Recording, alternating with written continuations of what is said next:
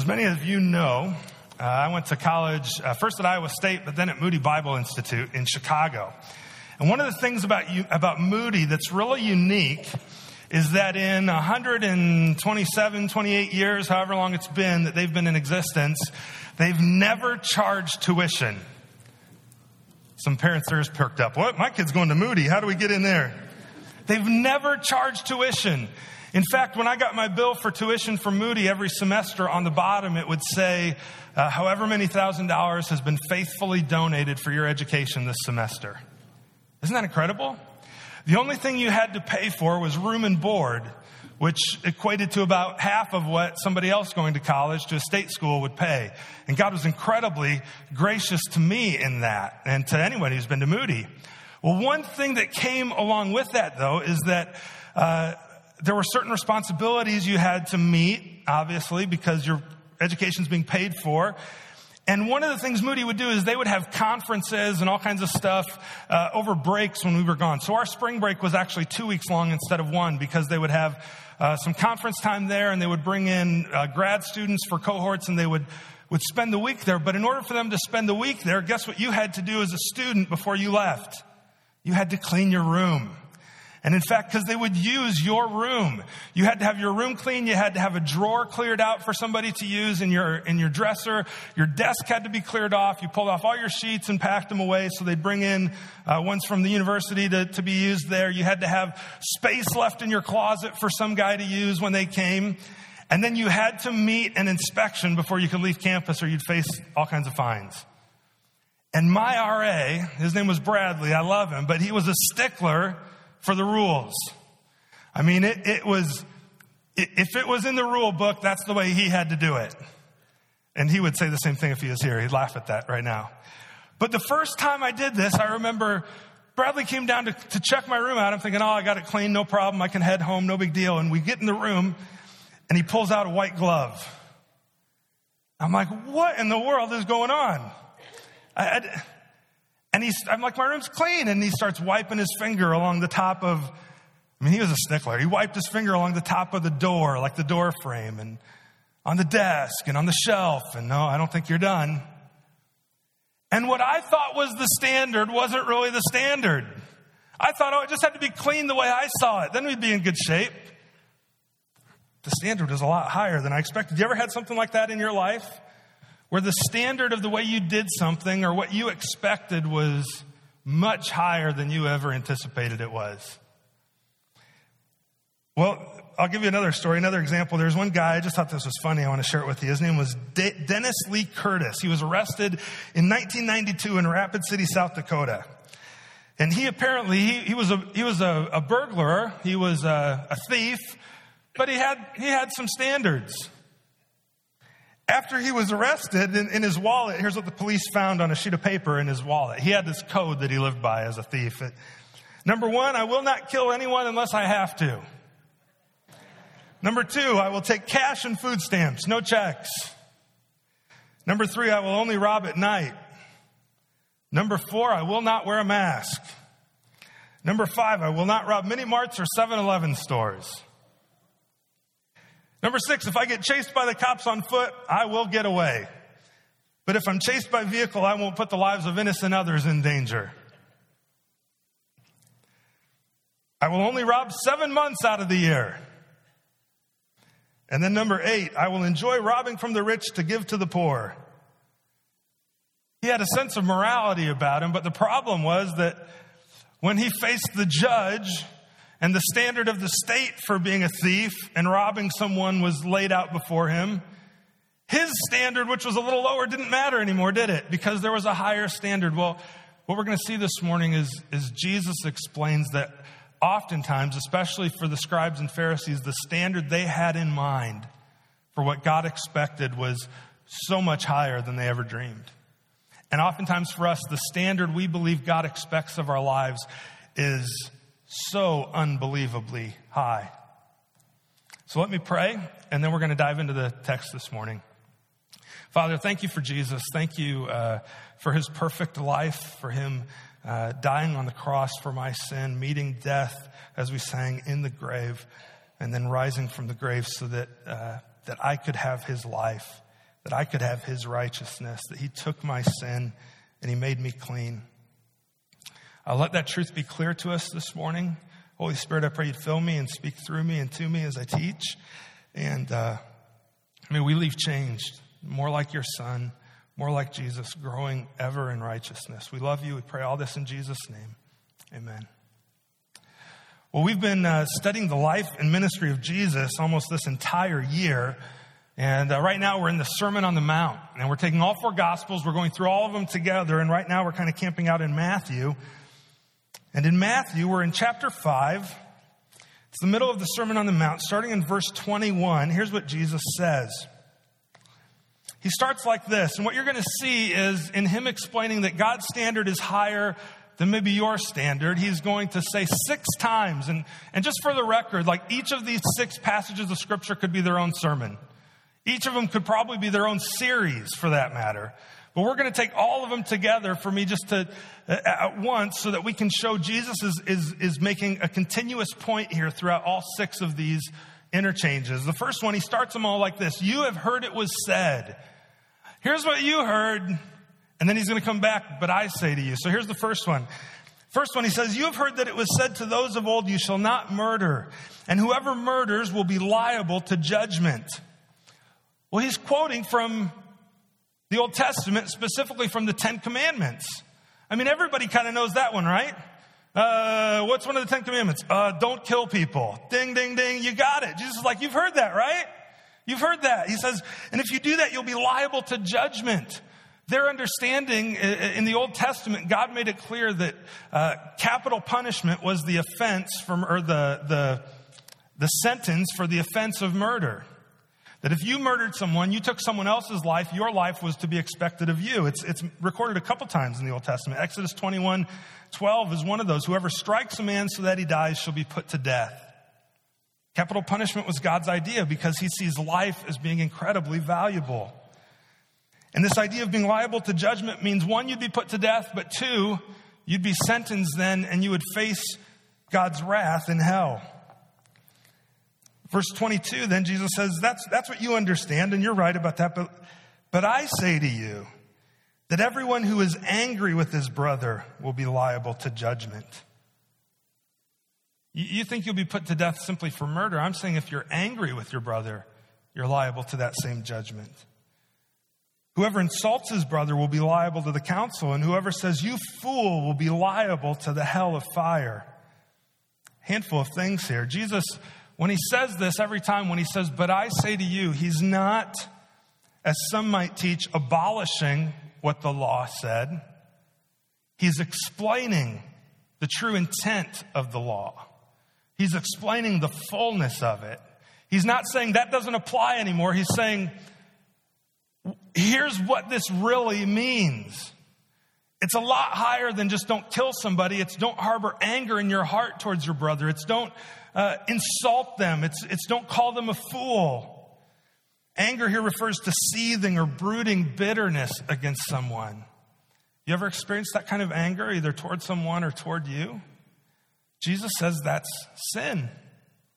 It's not sin to be angry in a righteous way, right? Jesus was angry, and James tells us, in your anger, do not sin. But we need to be careful. Anger is such a strong emotion, and for us, being sinful people, when we get angry, it's very quickly that we start sinning in our anger. And in fact, John points this out again later in 1 John chapter 3. He says, everyone who hates his brother is a murderer. And you know that no murderer has eternal life abiding in him. Jesus says, don't hold anger against them. He also says, don't insult them. In other words, don't put them down. You know, you've probably heard it said, I think Pastor Bob Blahnik had said it last week, and even there's 2 ways to make yourself feel better about yourself, right? 2 ways to improve your standing in relation to others. One is to improve yourself. The other is to put the other person down. That's what Jesus is talking about here. Don't insult your brother. Don't insult people. And then he finally says, don't call them a fool. Don't call them a fool. Do you know what I learned this week? As I was studying this text, I looked at the Greek word for fool because I'm like, man, that seems pretty harsh, just calling somebody. Because let's face it, there's people who are fools. The Bible says there's people who are fools. Jesus later calls people fools. You blind fools, he says to the Pharisees. When will you ever get it? What he's referring to here is when there's things placed in front of us, knowledge that would be there, and we're foolish. The Proverbs talk about this, and we don't do what we know we ought to do. We don't respond to what we know is true. And in the Greek, that word fool, it's a lot harsher than you might think. The Greek word for fool there is called moros. Or in the tense Jesus uses it, it's more, but in another tense, it's moron. And it is the word we get our word moron from. Jesus says when you call someone that, when you call your brother and you degrade them in that way, you're liable to the fire of hell. When you're angry with your brother, you're liable to the fire of hell. He's not speaking of it in terms of correcting a wrong and calling someone foolish. He's just saying you're just degrading someone and calling them foolish. And just as a side, because this comes up multiple times in the passage this morning, Jesus says you'll be liable to the hell of fire. Let me just go on a sidetrack for a second. In his teaching on the Sermon on the Mount, Jesus is teaching about the kingdom of heaven, right? And how people in that kingdom ought to live. Well, the reality is if you're not in the kingdom of heaven, if you do not enter the kingdom of heaven, you will enter the fires of hell that Jesus speaks of here. That's not popular, and I get that. I know that many in our society and even some pastors have gone so far as to say, well, I don't know what hell's all as awful as we make it to be. I don't think it lasts forever. I don't even know if it really exists.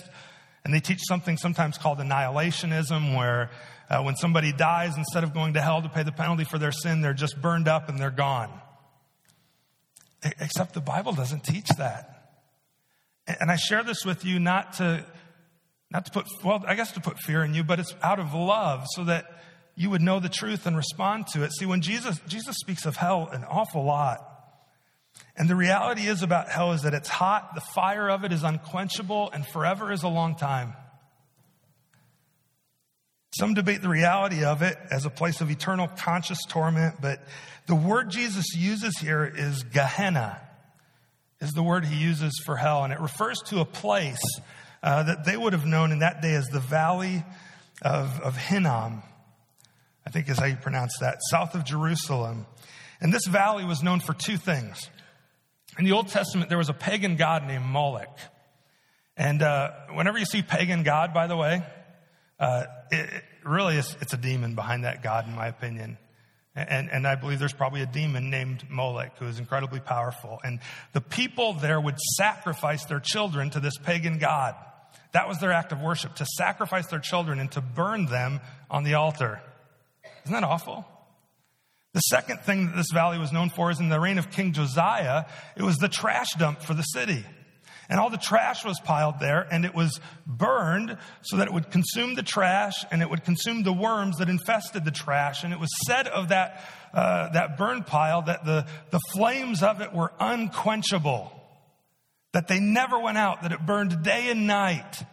And this is the place Jesus is referring to when he says hell. He says Gehenna, the place where the flames are unquenchable. They burn day and night. And in Revelation, it talks about those who don't trust Jesus Christ, that the smoke of their torment goes up forever and ever. Hell is real. The flames are unquenchable. It's unbelievably awful. Forever is a long time. Who are you warning about hell? Because if there is a kingdom of heaven, there are flames of hell. By God's grace, if you would trust him, you'd be delivered from that into his kingdom. Not because of anything you do, as we'll see this morning, but all because of what Jesus does. But back to our main point for the morning. You've heard it said, but I say to you, Jesus says, you've heard it said, don't murder, you'll face judgment. Jesus says, anger towards your brother or sister will send you to hell. He goes on in verse 23, so if you're offering your gift at the altar and there you remember that your brother has something against you, leave your gift there before the altar and go. First be reconciled to your brother, then come offer your gift. Jesus is repeating what the prophets in the Old Testament said over and over and over, that God desires obedience before he desires sacrifice. If you're going to come give a gift, be obedient first before you give your gift. God is much more concerned with your heart than he is with what you give. And he's saying if you come to give your gift and you know that somebody has something against you, go and, as Paul says, in as much as it depends on you, try to be at peace with all men. Go make it right. Ask for forgiveness and then come offer your gift. Don't harbor anger, but he seems to be saying don't let others harbor anger towards you if you can prevent it. He says, come to terms quickly, verse 25, with your accuser while you're going with him to court, lest your accuser hand you over to the judge and the judge to the guard and you be put in prison. Truly, I say to you, you will never get out until you have paid the last penny. Well, under Roman law, when you would go to civil court, you would actually walk to court with your accuser or with the one you were accusing. And the way Roman law worked in terms of civil law is if on your way to the court, you could, at any time, the two of you that you had your grudge with or who had the grudge with you, you could work out some kind of settlement between the two of you at any time on your way. But once you got to the court, once you got before the judge's verdict was final and there was no going back on it. And the verdict, one of the verdicts was that you were to be sold into slavery for the person who you owe. And you would work and work and work, you and your family, until the debt was repaid. The other thing is that you could be, all your things would be sold and you'd be thrown into prison until every debt was paid. Jesus says, you won't get out until you've paid the last penny. He's saying, go make things right with your brother and sister. Loved ones, forgive one another. Forgiving is hard. But go make things right.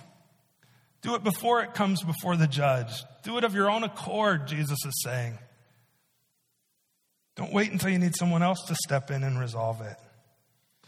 Well, that's the first one. Is you've heard murder would send you to hell, but I say anger with your brother or sister will. Verse 27 of chapter 5, Jesus gives a second one. He says, you have heard it said that you shall not commit adultery. He's quoting here again from the 10 Commandments.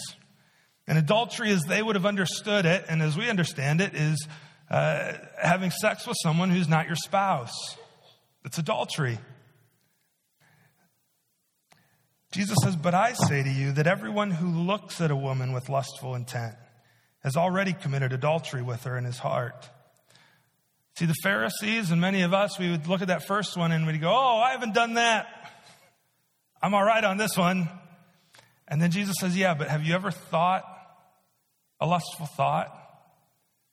Have you ever spent time looking too long or thinking too much or engaging in that way in your heart?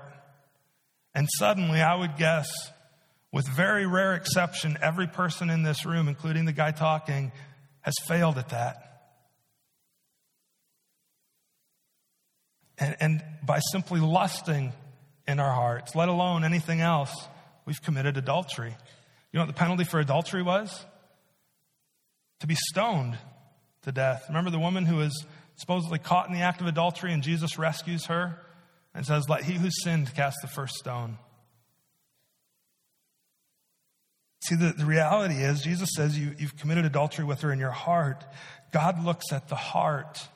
You know, 1 Samuel 16:7, when they're choosing a king, and the Lord said to Samuel, don't look on his appearance or the height of his stature, because I've rejected him. For the Lord sees not as man sees.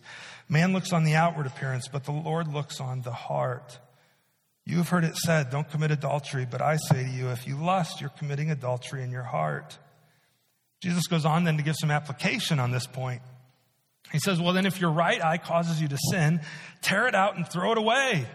For it's better that you lose one of your members than your whole body be thrown into hell. There it is again. There's Jesus speaking of hell again. And he goes on, he says, and if your right hand causes you to sin, cut it off, throw it away. For it's better that you lose one of your members than your whole body go into hell. I have a question. Is Jesus being literal here? Because some people have interpreted this literally, and they've maimed themselves in order to be obedient and done all kinds of crazy things. But is Jesus being, well, let me ask it this way. If you gouge your eyes out, men, can you still lust? Yeah. You still may have those images in your mind or those thoughts in your mind, right? So clearly that's not what, I don't think he's speaking figuratively. He is speaking figuratively, not literally. He's exaggerating to make a point. And his point is this, that if we're part of the kingdom, we need to take extreme measures to get rid of sin in our lives.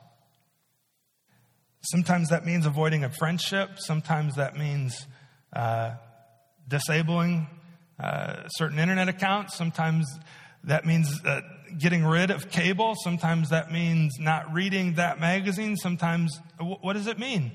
It means take extreme measures to get rid of sin. Jesus desires for us to be holy. The standard is so much higher than we ever imagined. And we all fail. Every one of us. He adds a third. He says in verse 31, it was also said, whoever divorces his wife, let him give her a certificate of divorce. Jesus is referring to Deuteronomy 24, verses 1 through 4, where basically in that day, men were objectifying women. They were using them, spitting them out, divorcing them just for any reason because they weren't happy. Doesn't sound at all like our culture, does it?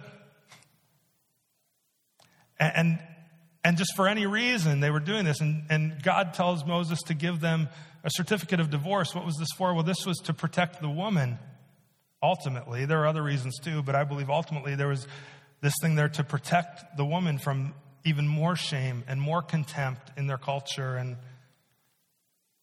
men would often divorce their wives for the most ridiculous reasons. But Jesus says to you that, no, you can't just divorce your wife for any reason. You can't just divorce your spouse for any reason. I say to you that everyone who divorces his wife except for the ground of sexual immorality makes her commit adultery.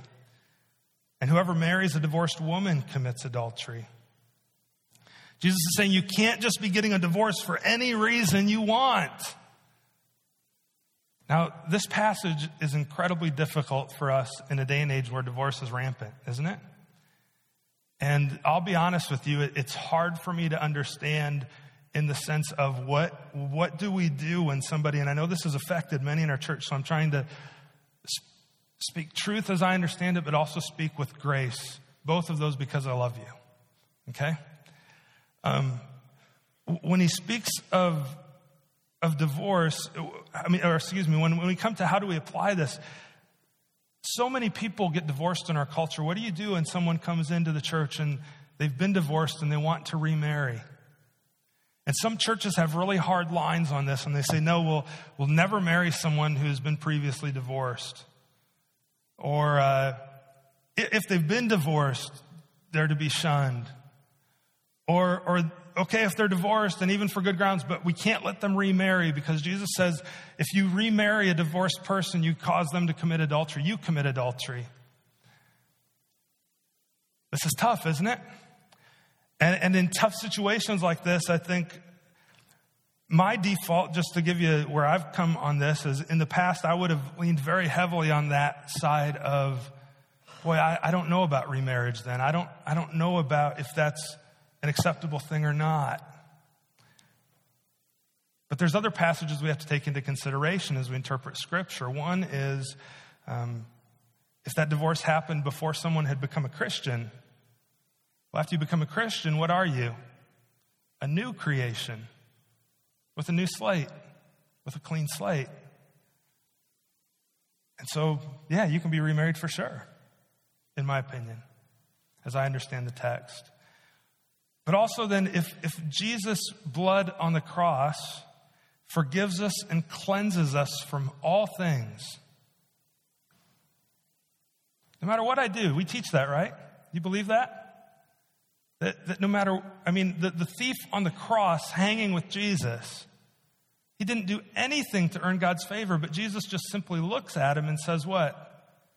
You've been forgiven. Today you'll be with me in paradise. If Jesus' blood covers all things, isn't there a sense in which it would cover divorce as well? To be remarried? I think so, but at the same time, there's teaching that says don't get remarried.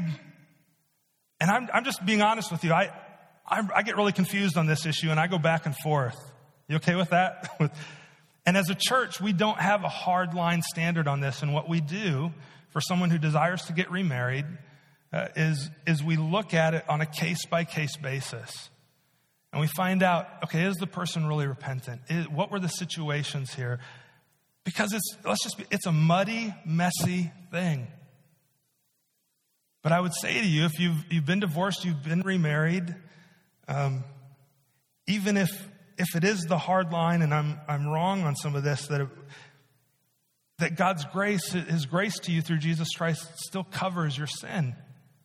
And He still forgives you and makes you new. So now go and live as someone who's forgiven. It's a really tough topic, right? And I hope I'm handling it with grace. And I'll try to answer questions you have, but that's a whole nother sermon or series or all kinds of stuff that we don't have time to get into today. But in any case, Jesus' point, again, is back to this fact of, you've heard it said you can divorce for any reason. I say, God hates divorce, cherish your marriage. The standard is a lot higher than you think it is. It's a lot higher than you think it is. He goes on with another one. Verse 33, again, you've heard that it was said to those of old, you shall not swear falsely, but shall perform to the Lord what you have sworn. Seems like a good thing. If you make a promise to God, keep the promise. He's quoting from Leviticus chapter 19, verse 12. You shall not swear by my name falsely and so profane the name of your God. I am the Lord.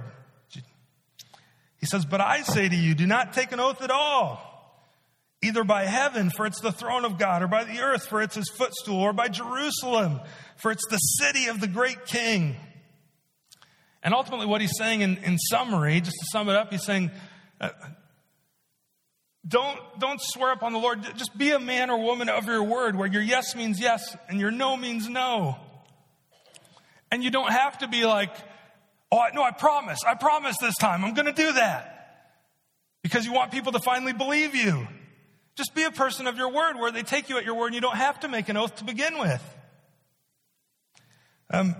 When he says, don't by earth, for it's his footstool, or by Jerusalem, for it is the city of the great king, by heaven, for it's the throne of God. The leaders of that day, they had basically made up more rules, again, to try to be obedient, but it just complicated everything. And the leaders said that if technicalities for religious people. Remember that from a few weeks ago? They tried to get off on technicalities. The leader said if they swore by heaven or by the earth or by Jerusalem, they could get out of their oath without penalty because they didn't make a vow in God's name. Oh, I didn't swear by God. I swore by heaven. Oh, no, I swore by Jerusalem. I can get out of this. No. And Jesus is saying, don't you get it that's God's? And the king is God's, and the earth, that's his footstool. And they go on then in verse 33, do not take an oath by your head, for you cannot make one hair white or black. Jesus is saying, even if you make it on your own head, don't you understand that you are not your own? So when you make an oath like that, you think you're getting out of it, but the standard isn't that. It's, are you keeping your promises? It doesn't matter what, if you pinky swore or what, right? It's like, do you keep your promises? He says, let what you say simply be yes or no. Anything more than this comes from evil. So how about you? Are you the kind of person who is known by their word? Or do you have to swear to it? No, I pinky swear. I double pinky swear. Are you a man or a woman of your word? Jesus says be a man or woman of your word. The standard's higher than just making an oath. It's keeping it. Verse 38, you've heard it said that it was an eye for an eye and a tooth for a tooth. This is in the Old Testament as well, in Exodus chapter 21 and in Deuteronomy and Leviticus, I think. But the law of retribution. And this seems really harsh to us at first, but the reason it was there is it gave standards by which a punishment then would fit the crime, in a sense, for judges as they doled things out. But the problem is that it was for the vengeance of the court or for the judge or for God, not for individuals. See, Jesus says, I say to you, don't don't resist the one who's evil, but if anyone slaps you on the right cheek, turn to him the other also. He says, you've heard it said, an eye for an eye, a tooth for a tooth. I say, turn the other cheek.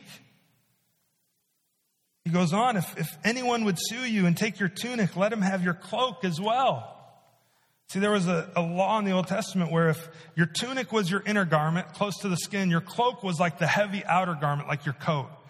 And if somebody'd sue you for your cloak, you could give it to them for the day, but at the end of the day, you had to give that back to them because that might be the only piece of clothing they had, and it would have been used as a blanket or as a pillow or as a covering. And a cloak couldn't be kept. But Jesus is saying, no, just give them everything. Give them everything. If anyone forces you to go 1 mile with him, go with him 2 miles. What's that about? Well, in the Roman government, a soldier could come along and could say, Ashley, here's my load, pick it up, carry it. And you would have to carry it under the law for 1,000 paces or a mile. You were forced to. This caused great resentment for the Jews towards the Romans, right? Because they were then subject to Roman authority. No, I can't believe it. And Jesus says, listen, if somebody forces you to carry it for 1 mile, show them who your real authority is and say, no, I'll go 2. I'll go 2. Go the extra mile. You ever hear that? That's where it comes from. Jesus says, go the extra mile. Give to the one who begs from you. Do not refuse the one who would borrow from you. You've heard it said, an eye for an eye, a tooth for a tooth. I say, turn the other cheek. Think of others better than yourself. He gives a final one then in verse 43. You've heard it said, you shall love your neighbor and hate your enemy. And the reality is, Scripture never said that. It said, love your neighbor. It never said, hate your enemy. This was something that had been tacked on by the religious leaders. And when it said, love your neighbor, who's your neighbor? Well, the Pharisees would have taught that it was just other Jewish people, not Gentiles. Some Pharisees went so far as to teach it's just other Pharisees, not other people. But Jesus refutes both of those when he tells the story of the Good Samaritan, right? And he refutes that idea when, well, who's the neighbor? Well, it's the one who helped him. It's the Samaritan. It's the outcast, the Gentile, the worst of the worst. And I'm to love them. They had added on this whole hate your enemy idea, but Jesus says, I say to you, love your enemies and pray for those who persecute you, that you may be sons of your Father who is in heaven. He says, you've heard it said, love your neighbor and hate your enemy, but I say to you, love your enemies too. The standard's higher than just loving those who love you. He says, for he makes his sun rise on the evil and on the good and sends rain on the just and the unjust. For if you love those who love you, what reward do you have? The tax collectors do the same thing. Think about that. People who have nothing to do with God, who have nothing to do with church. Do they love other people? Yeah, they do. See, the command, by the way, wasn't love your enemy and hate, or love yourself and hate your enemy. It was love your neighbor. I just said it totally wrong, didn't I? It wasn't love your neighbor and hate your enemy. It was love your neighbor as yourself. Because we all love ourselves. That's easy. And we love those who we like and who love us. That's easy. Everybody does that, Jesus says. You really want to be part of the kingdom? Love the people who are your enemies. Love the people who you see profaning God's name. Love the people who you see on the news who have done horrible, unthinkable crimes. Love the people who have sinned against you. Love your enemies. Is that easy? No, it's not. But the reality is in every single one of these instances when Jesus says, you've heard it said, but I say. You've heard it said this, but I say this. The but I say part is something that Jesus himself does. And what he's saying in all of this is, be like me. Be like me. Does God love his enemies? Let me ask you that. Does he love his enemies? The answer is yes. The answer is yes. In fact, Romans chapter 5, while we were still sinners, or some translations say while we were still his, fill in the blank for me, enemy, Christ did what? He died for us. He loved me while I was still his enemy. So if I'm going to be a son of God, called the son of my Father who's in heaven, then I need to live like that. And I need to love those who don't yet love me. The standard is so much higher than we think it is. In fact, the standard's so high, Jesus wraps it up by saying in verse 48, therefore you must be perfect as your heavenly Father is perfect. See, if you look back at verse 20, at the very beginning of all this, Pastor Stephen preached on this a couple Sundays ago, but he said, if you want to enter the kingdom of heaven, then your righteousness has to exceed that of the scribes and Pharisees. It has to be super high. And then he gives this whole list of examples. You've heard it said, but I say. You've heard it said, but I say. You've heard it said, but I say. You've heard it said it was this standard, but you have to exceed it. And he gets to verse 48 here and he says, therefore, what's a therefore? You got to look back at everything before, right? Therefore, in light of everything I've just said, be perfect. And then you got it. You want to be part of the kingdom of heaven? No sweat. Just live a perfect life. Jesus says if you want to enter the kingdom of heaven, you must be perfect, just as your Father in heaven is perfect. But that's not what I heard. I thought the standard, the thing I thought all my life was, if I want to get to heaven, I'm going to stand in front of the pearly, I've heard the jokes. I'm going to stand in front of the pearly gate. St. Peter's going to be there, and there's going to be like this big scale. I've seen it on Looney Tunes, right? And like they're going to weigh all my good things on this side and all my evil things on this side, and whichever balances out, that gets me in, right? And I'm telling you, I looked at people around me. I look all around, and I didn't do what he did. I didn't mess up like that gal. I didn't screw up like my dad did. I didn't do that. I'm good, right? Jesus says, be perfect like your Father is perfect. And the standard is not how you measure up to other people. It's how you measure up to God. And loved ones, the reality is that no one meets that standard. No one. No one does. And Jesus calls us to live a life that's perfect. He does. He calls you to live a life of holiness where you do not sin, where you don't mess up, where you live like your Father who's perfect because he's perfect. Other times he says to be holy just as your heavenly Father is holy, to be merciful like your heavenly Father is merciful. How's perfection going for you? How's it going? That's bad news, isn't it? I mean, I have no hope. I'm just going to pack it in. I'm done. There's no use going on if that's the end of the story, just that bad news. The bad news that if I do any of these things, I'm liable to judgment. I'm liable to the fires of hell. Josh Weiland, a sinner, deserves to burn for eternity in hell. And if you're like, yeah, but I thought you're a pretty nice guy. You don't get it then. If you could see in my mind, if you could see in my heart, if you could see me the way God sees me in my sin, I deserve hell and nothing less. I could think of it like this. If you're the captain of a huge ship, right? And you're out in the sea and you have an anchor on a long chain. And that chain has 613 links in the chain. Why do I pick that number? Well, the Pharisees and the scribes had 613 commands they had found in the Old Testament that were required to obey. You and we are required to obey those. 613. Now, that anchor sinks and all those links are together. How many links in the chain have to be broken for the anchor to no longer hold? One. You're like, yeah, but I got like 300 of them that are good. Yeah, but it only takes one bad one for the rest of the chain just to sink to the bottom, and there's no hope. In fact, James says it like this: whoever keeps the whole law but fails in just one point becomes accountable for all of it. Perfection is the standard.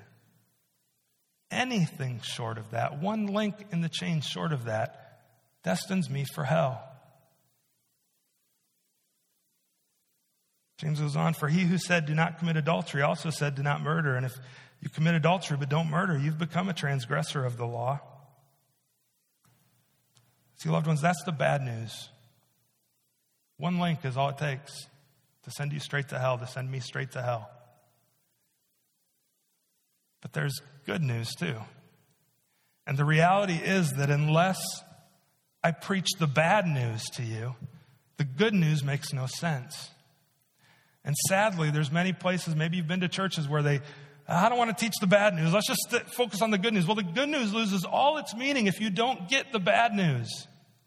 Because the good news is this, that while you were yet his enemy, Jesus Christ died for you on the cross. Your chain is broken all over the place holding that anchor, but Jesus is perfect. And he drops his anchor for you. And it's now no longer your righteousness that you're clinging on to, but Jesus' righteousness. Your only hope to enter the kingdom of heaven is to give Jesus your sin and let him give you his righteousness. Tom spoke on this a few weeks ago at Doctrine Wednesday. It's theologically Jesus, his imputed righteousness to you. It's this idea of transferring accounts. Tom used this illustration where if you transfer money from one account to another account, now it's in this account, it's all fully there. Well, there's a transfer of accounts that happens when we trust Jesus Christ, where my sin is transferred out of my account to his, and his righteousness is transferred out of his account to mine. And he bears my sin on the cross and pays the penalty for it, so that I would have all of his righteousness. Does that have anything to do with what I do? No. Other than faith.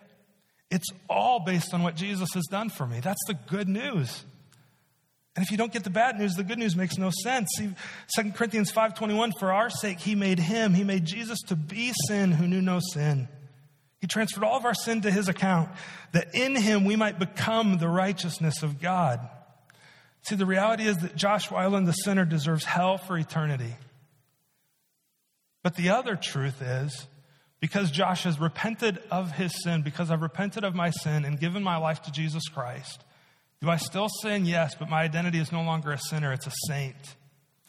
It's a saint. And when God sees me now, he sees me in his righteousness. You ever taken a piece of colored glass? The church I grew up in had all kinds of stained glass windows. Like on one side of the wall was Old Testament stories. The other side was New Testament stories. And they went all the way down about this far from the floor where as a little kid, you could look out them and push your face up against them and smudge them all up, right? Well, one of the things I can remember doing when I was a little kid is I'd look through the glass, and if I'd look through the red glass, it was really cool because everything I saw outside, everybody's cars, everybody walking around, they looked like what? They looked red. And if I moved to the yellow, everybody looked yellow. And if I moved to the blue, everybody was blue, or green, everybody was green. And if you're in Jesus Christ, when he looks at you through the lens of in Christ, you're in Christ, and all he sees is Jesus' righteousness. Because your sin has been taken away by Jesus Christ, and you're made new. And this only happens, loved ones, through faith in Jesus Christ. Galatians 2:16, we know that a person is not justified or declared righteous by works of the law, but through faith in Jesus Christ. It's not by what you do, it's by your faith. Philippians 3:8-9, indeed, I count everything as lost because of the surpassing worth of knowing Jesus Christ my Lord. For his sake I have suffered the loss of all things and count them as rubbish in order that I may gain Christ and be found in him, not having a righteousness of my own that comes from the law, but that which comes from faith in Christ, the righteousness from God that depends on faith. Many of you have made that decision. You've put your faith in Jesus Christ, and that high standard that you'll never meet was met for you by Jesus Christ on the cross. And you now have his righteousness, so you're to go and live in his power to the best of your ability, like Jesus, more and more every day. Others of you have never taken that step of faith. You've never put your faith in Jesus Christ, and you're relying on your own righteousness, and you think that in your own good works you're going to make it. I'm telling you, you have as much chance of doing that as running and jumping over the Grand Canyon. You have no chance. Put your faith in Jesus Christ. He loves you. He died on the cross for you. And he desires that you would repent and turn to him. Give him your sin. Let him give you his righteousness. Let's pray. Father, thank you for Jesus. Thank you for his righteousness that's given to me, that's imputed to me, that's transferred to me. Father, you know my sin. You know all the ways I fall short, more ways than even I imagine. The standard's so much higher than I can imagine. Yet I also know that because I've given my life to Jesus, you've given me his righteousness. You've changed me. And while I still sin, my primary identity is no longer in sin, but in Christ, and I'm growing to be like him. Help me do that. I pray for those, Father, who've also made that choice, that you'd help each of them to grow in righteousness and holiness.